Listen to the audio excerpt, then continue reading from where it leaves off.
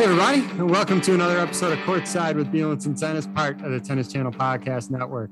I'm so fired up tonight because not only do I have my co-host and Hall of Famer Steve Flink with me on tonight, but we are also joined by one of our favorite commentators, Sam Gore. Sam is a veteran and versatile play-by-play commentator and studio host at ESPN and at Tennis Channel. Sam announces professional tennis year-round and has also been a play-by-play announcer of the NCAA Tennis Championships for the Tennis Channel. It is an absolute privilege for me to have this guest on with us tonight. Please welcome to the pod, Sam Gore. Sam, thank you for taking time tonight and talking tennis with us. I'm honored. Thanks for having me. I'm looking forward to this adventure. I feel like I'm on the hot seat. Oh yeah, we'll take it easy on you, but we'll see just how good the conversation goes. So, but we'll go easy on you, the first time guest here.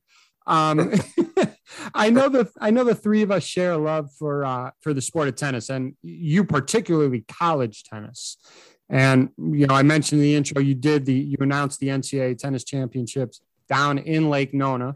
I guess I'm curious just how you fell in love with the sport and what made you fall in love particularly with college tennis. Well, I started playing tennis when I was a little kid, probably about 8 years old. And I had no family members that played tennis. I was at my great-grandmother's house watching Wimbledon with my grandfather. I walked in the room, he was watching Wimbledon, and it just captivated me. And so I basically grabbed a friend of mine and said, we need to start playing tennis. And my dad got me a racket. We would go to the YMCA. We had 2 courts at the Y where I lived in North Carolina. We had no idea what we were doing. And so we basically just kind of taught ourselves to play. And then that progressed to me taking it serious. And I played all the USTA junior events growing up and the Southern events. And I actually played competitively into my 30s until I was commentating so much tennis. I couldn't really work on my game as much anymore. But college tennis, I've just always been a big college sports fan. My real job is I'm a full-time employee at ESPN. So when I'm not doing tennis, as you mentioned, I'm doing college sports. And I just love the team aspect of this individual sport. Same thing with Ryder Cup. Anytime I think you put individual athletes together in a team environment, it's like going to Disney World. They just love it because it's so different from what you typically do growing up. But college tennis to me still maintains sort of that just the energy. Like you go to a college tennis match, especially if it's a big program, and you might as well be at a basketball game. I mean, the fans are screaming, the players are yelling after every point. It's just a high energy, captivating sport to watch. Sam, you mentioned, Wimbledon captivated your attention as a kid. That's the same thing with you, Steve, right? When Wimbledon, how old were you when you got hooked? Yeah, it is similar in a way. In my case, Sam, it was my father took me out to Wimbledon. He'd moved to London to go to work that year. My parents had been divorced a few years earlier. So he took me out there more as a cultural adventure. I mean, he loved tennis and he really wanted to see Wimbledon, but he had no idea that I would get hooked on the game as I did. So I was just about to turn 13 and we went out there, and then I went several more days that summer. And then I was back for the U.S. Nationals at Forest Hills at the end of the summer. And the rest is history in terms of where it led me and being determined to become a tennis reporter. And it all fell into place very nicely, but very similar, Sam, in the sense that Wimbledon was the central theme. And what a way to get started with spectator tennis, because I had never seen it in person. I'd seen a few matches on television, but to have my match in person, first day in person at a tournament, you couldn't beat that. Wow. That is unbelievable. So you went to North Carolina, right? And North Carolina is a heck of a college team. I mean, a heck of a college team currently. Yeah. Now, I know you were doing more stuff in the media space, the journalism space during your time there. Were you really close to the team at that point, or were your interests just more broader in sports in general? No, actually, when I went to North Carolina, the guys on the team a lot of them I competed against in the juniors. I basically, coming out of high school, had a chance to go to Appalachian State University and play basketball and tennis, or go to North Carolina and be given a chance to walk on.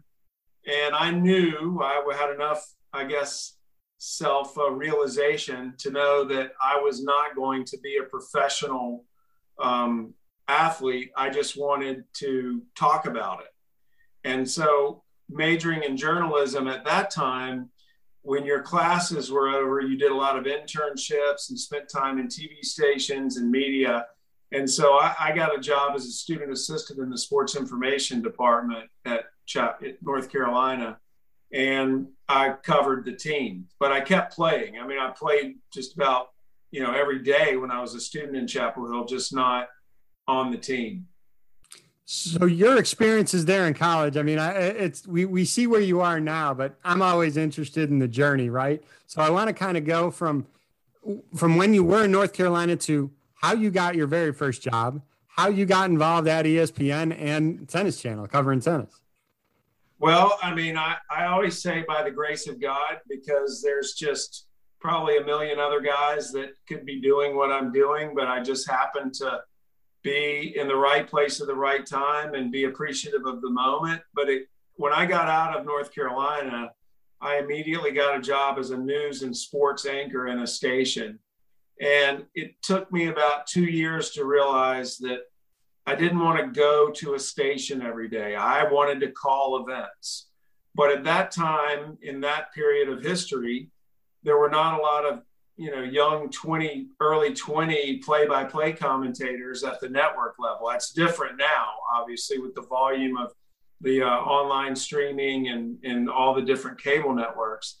So I basically had to get out of broadcasting to get into it. So I got into the insurance business. A friend of my parents was an executive of a company that insured auto dealerships all over the country. So I took over the territory that he had when he was promoted. And it basically allowed me to have the freedom to start calling games on my own and make a living. Just as long as I met my numbers and covered my area, it was fine. So I saw an ad for the local NBC affiliate for the voice of the Seahawks. Their radio play-by-play guy had retired, the UNC Wilmington men's basketball team. Came down to Wilmington at that time. I knew some of the guys on the team because I had gone to high school with a few of them where I lived. I did my audition, I got the job, and from that point on, you're in the pipeline. And so I was in basketball before I was in tennis, but how I got into tennis was through a neighbor of mine in Wilmington. I lived in an area of Wilmington, and two of my neighbors were Cliff Drysdale and Bob Rosberg, who was the legendary television director, Rossi the son, not the golfer. And so, obviously I would hit with Cliff, and Rossi knew that I loved tennis and I wanted to announce it. So he had me stage manager a few events that he did. And then one day out of the blue, I was on vacation with my family, and he called and said, look, the ATP has this thing called the World Feed, and it goes out to all over the world. They need a commentator, and I recommended you to do Canada and Cincinnati. Do you think you can do it? And I'm like, yes. So I started doing the World Feed. Those events went really well. The next year they offered me more.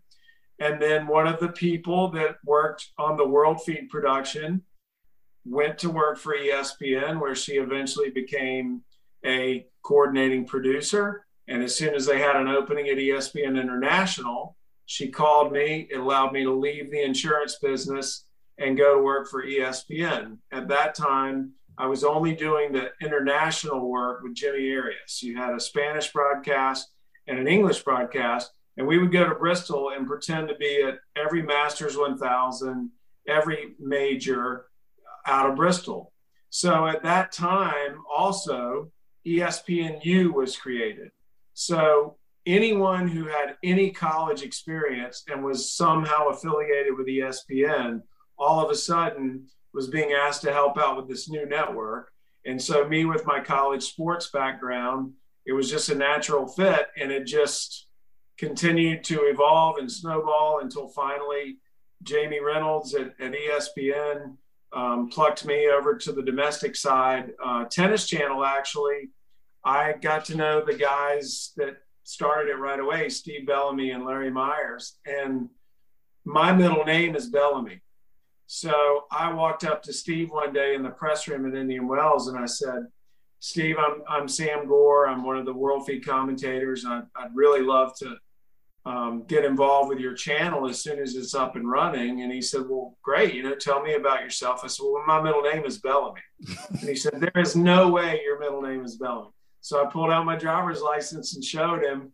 And that was kind of where it all started. And I just happened to get in with ESPN in college sports at the right time, as well as getting involved with Tennis Channel when they launched.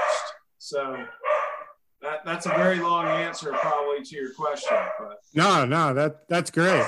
That's great. Feed that dog, will you? Feed the dog. It's interesting. Steve and I had Steve Weissman on, and we asked him kind of the same question. How did his career journey start and everything? And his comment was the first job is the toughest job. And you mentioned, like, once you get in, you're in the pipeline. So that's pretty much like the same thing. Steve, it's pretty interesting to hear these people's journeys, isn't it? Oh, absolutely. And I want to hear a little bit more. Yeah. Well, we're going to go because I have you on. We kind of do some quick hitters just to hear your thoughts, because we're coming down to the end of the year here. It was a very odd year, but so grateful that we got all this tennis in. And I want to start with your thoughts on Novak. And because Steve and I have talked about this several times, and, there's two very different approaches to how it went. And I took the approach with Steve. I said, it's almost like studying for the bar exam, right? You go through 3 years of law school. Now you got 2 months to hit the bar exam, and you're studying every day, 6, 7, 8 hours, every day. When I was studying for the bar exam, I just wanted the bar exam day to be there so I didn't have to study anymore. That was going to be the easiest day. And I was kind of related that to Steve with Novak. I'm like, he started with a blank slate. Now he's 27 for 27 in Grand Slam matches. He's got one more to do. I said, if Novak was going to lose at the US Open, it was going to be before the final because of that approach. I said, if he makes it to the final, all that hard work is done. He just has to play. There's no more practicing, no more preparation after, just has to play. The other side of that is you made it. Now it's staring you right in the face, and you got all the pressure, all eyes on you, right? And we saw what happened. What's your take on what happened with Novak? Well, first of all, I don't think any of us can even pretend to understand the level of pressure or maybe even anxiety that the situation he was in. I mean, yes, you want to say it's what he's always dreamed of, being in that situation. But other than Steffi Graf, there just hasn't been any player in the modern era that has come into that US Open on the men's side with a chance to win a calendar slam under the current situation of the way the world has been this past year, in the era that he has played in, with the opportunity to pass Federer and Nadal atop the Grand Slam title list in that same major. And I don't want to say that he buckled under the pressure, but I think by the end of the tournament, there was a part of him that was just gone. And I do think if you talk to Novak, though, he wouldn't have traded the US Open for the world, because to me, Novak is one of those athletes, because of the two big shadows he's kind of come up in, where he just wants to be liked. He wants people to embrace him and love him. And when he feels that affirmation from fans, especially the New York fans, that's all he needed. And so I feel like he left New York with a smile on his face, because he was able to appreciate what he had done. And then the fact that he ended his Grand Slams with the fans, basically treating him better than they ever had. You sound like I'm talking to my co-host here because he has very similar thoughts to you, right, Steve? Yeah, I essentially agree with that. I think it meant a lot to him, Sam. No doubt about that. I think that was sort of a compensated. He could at least console himself with that. Having said that, I believe that I'm not saying he would trade in and have a hostile crowd winning and take that over losing in front of a crowd that has seldom been more effusively in his favor. But I think that the most moving thing would have been, if you were a Djokovic fan, to see him be able to take advantage of the crowd to feed off their fervor and play a great match, have them cheering him on victory and pulling off a Grand Slam in New York. Obviously, that would have been the ideal scenario. But I agree.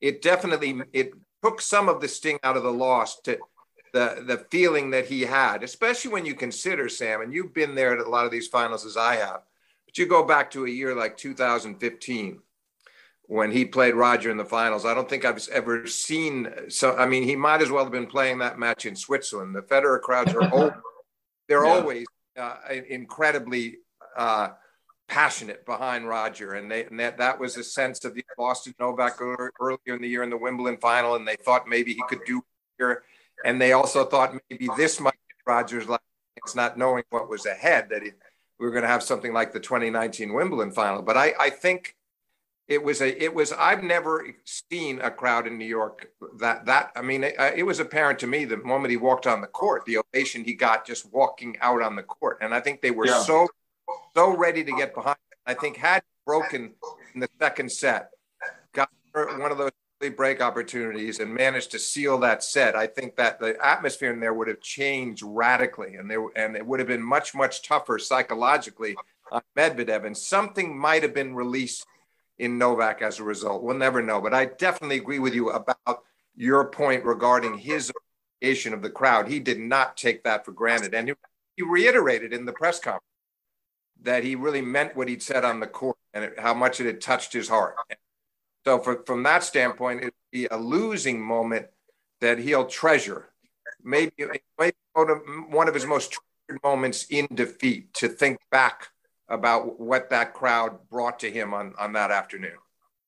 The fascinating thing to me covering the event this year was how at the start of the tournament, the crowds were not for him. Yeah, they were pulling against him. And then all of a sudden it was almost this shift where people realized we could be part of something incredibly special here. And then they started pulling for him. I mean, after the first round, he didn't do his thing, like this, and he just packed up his bag and left. And they were cheering for the other guy. And then all of a sudden it was a huge turnaround, a little bit like what happened with Medvedev a couple of years ago when, but Djokovic didn't really do anything to actually win the crowd back. People just decided, hey, we're going to pull for this guy and see if he wins it. Yeah, no doubt about it. It gradually picked up steam. And yes, they were cheering Brooksby on as the American for sure. And Brooksby wins that first set, blitz through the first set. They were excited. But even in that match against an American, even then, once Djokovic turned the corner and started to take control of that match, they were very supportive of him, even against the young American. And you're right, it grew from there. I mean, by the time he played Berrettini in the quarters, he had a lot of support and plenty of support against Sasha in the semis. And then the final was just a moment in and of itself. So we're a remarkable tournament. Yeah, I want to stay, Sam, because you mentioned about the team part of tennis, and Laver Cup has just exploded over the last several years. Obviously, we didn't have it last year because of the pandemic.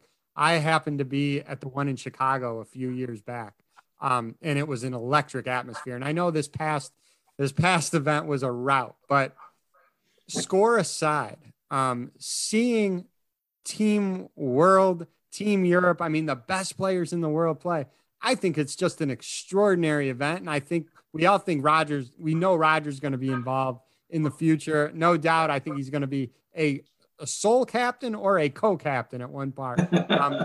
What do you think about the event? I'm same with you. I love it. I love seeing those guys out of their element where they're battling each other. And now all of a sudden they're on the same team pulling for each other. That's what I wish more fans were able to see throughout the season, because on the men's tour, especially, those guys get along with each other. I mean, when you go to the practice course at the US Open, they're players that could be playing against each other, practicing together. I mean, it's just, and then to see them team up like that, it's just fun. You know, it's just, I wish that I hope that as it continues to grow, it will get even more and more exposure, because it's such a fun watch. What about adding women to the mix? Yeah, I mean, I think that would work as well. I mean, I think that would be really, really cool. There'd be some interesting mixed doubles matches. Huh, Steve? World Team Tennis has shown us that that's a brilliant platform. So as it continues to grow, I could definitely see the women jumping in that, and crowds would love it. I mean, it's, you know, be fantastic. Yeah, Steve and I were joking before. I mean, you could have some crazy cool mixed doubles matches in that event. Yeah.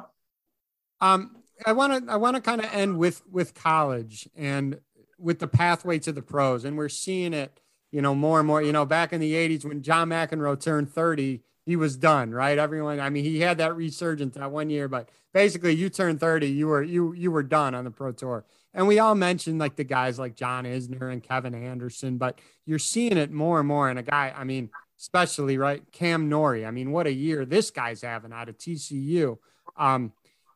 A guy in your area in North Carolina, Will Blumberg. I think he was like a 10-time All-American or something in singles and doubles. The most decorated in history, 5 years or something like that. Ben Shelton, University of Florida, son of Brian Shelton. We all know Brian Pro. Brian is the only coach who won a title on the women and men's side in college, the women in Georgia Tech, men in Florida. We know your love of college tennis. How gung-ho are you about college tennis being a pathway, a realistic pathway to doing pretty well on the pro tour going forward? Well, I will answer your question, but it reminded me, the highlight of my entire broadcast year in 2021 was the NCAA men's team final last spring, when it came down to the last match. Florida had never won the NCAA championship, despite all the great players they produced. And the coach's son, Ben Shelton, clinches the winning point for the dad and the university. And I'm just now able to talk about it without crying, because it was just, you could not have written a script any better than the way the NCAA's ended this year. And so every time I have a chance to recognize the Sheltons and just the classy way they did it, I do. But college tennis is different, and it is now a viable path to the pros. There's a couple of reasons for that.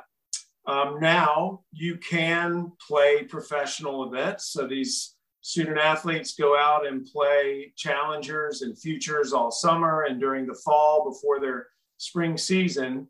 The prize money is no longer as much of an issue, because the way the NCAA works the prize money, any money that you earn for playing tennis, you can keep, but it has to be expensed by the end of the year. So therefore, it allows you, if you're making some money playing tennis as a student athlete, to put that back into your game with training, you know, equipment, with trainers, with coaches, with first-class airfare, whatever it may be. You can use that money to better your own game. So that's a reason. Now with the NIL that's come out for the NCAA, student athletes are able to actually earn income from sponsors. If they are representing a brand or a company, they can be compensated. So for some players that felt like they may be risking losing money by staying in college, that's no longer as much of an issue. And the fact that the facilities on these college campuses are state of the art. I mean, you're never going to get the type of training for free that you will get at some of these major schools. So I think a lot of the players realize that going to college now, getting an education and preparing yourself for the tour it's a pretty good deal. The careers in tennis now, as we all know, are getting older and older. And it's simply because of the nutrition and the physical part and just learning how to manage your body better than we ever have in history. So I think that college tennis probably now is at its peak in terms of being a pathway to the pros. And I would probably guess that there's some people on tour now that decided not to go to college that maybe wish they had, because it could have helped them be better professionals. Very, very good point. No, I agree wholeheartedly. Appreciate your insight on that. I said I was going to end on college tennis, but we'll end with one more, because what's a tennis conversation without the mention of Roger and Rafa? And I'll ask you both this one. We'll start with the guest of honor first. Sam, put your prediction hat on. What do you see in store for Roger and Rafa in 2022? Oh boy, that is a tough one. That's one that my heart wants to see them back out competing for majors for the next 20 years. I just think what they've done for tennis and for sports in general is so unique. We've been so blessed to be in this era that we've been in, for the last 15 years or so. But my head is telling me we're not going to see much more of them at the very top of the game. I just feel like that they, knowing the type of people they are, and I could be completely wrong. So if you play this at the end of the year and they're both back in the top 10, and, I'm sorry. But as I analyze these guys' personality, what people fail to realize is they are both very dedicated and very passionate about their personal lives and their families. And so I do feel that they're both at a stage of life where I think Roger, you'll see him around tennis forever. Rafa, I'm not so sure about. I could see him raising a family and going fishing every day in Mallorca for the rest of his life, and he'd be bald and 20 pounds overweight. But I don't think that they're going to be back very much in 2022 in the way they were. I think that their interests off the court and at home will kind of start to pull at them a little more than that itch for competing, especially when their bodies aren't allowing them to do it. But again, could be completely wrong. Maybe I'm overthinking it. Steve, we'll end with you. Yeah, I a little more optimistic than Sam is about Rafa. I'm not convinced, because we didn't realize that foot had been so bad, that he'd been really having to deal with that going back to 2005 until he told us this past summer. Unpredictable. It's really hard for me to guess what that foot's going to be like when we see him in Melbourne, Australia for the Australian Open, trying to win his second title there. And that'll tell us a lot. And then we'll have to see what things look like over the clay court campaign. I think, even this year when he was apparently having real issues with the foot, he still was awfully tough all the way through that circuit and up to the epic semi with Djokovic at Roland Garros. So I feel like there's a shot. If Rafa's feeling pretty good, if that foot isn't bothering too much, I still think he can be a real serious threat at Roland Garros. Roger, I see just the way Sam does. I just don't see it because he's 40.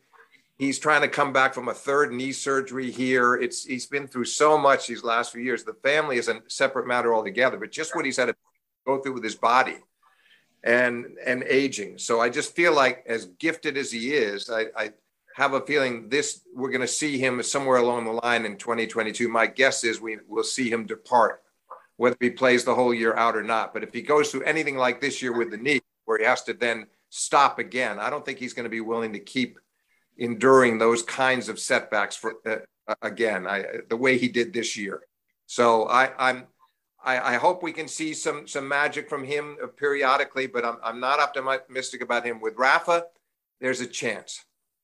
It's interesting. It's interesting, Steve. I don't want to make this longer than you want, but you saying something made me think of their approach to their injuries right now. I really feel like Roger, because of his age and coming back from the knee surgeries, he's more concerned about his quality of life Yeah. Until, for the rest of his life. Whereas Rafa is more concerned about, can I get back onto the tour? 100%. Totally agree. Yeah, totally agree, Sam, which is one of the reasons why I think, that being his priority, that he has some luck and he can manage that foot, because somehow he's managed to endure with the knees. The knees, we don't talk about that as much as we used to.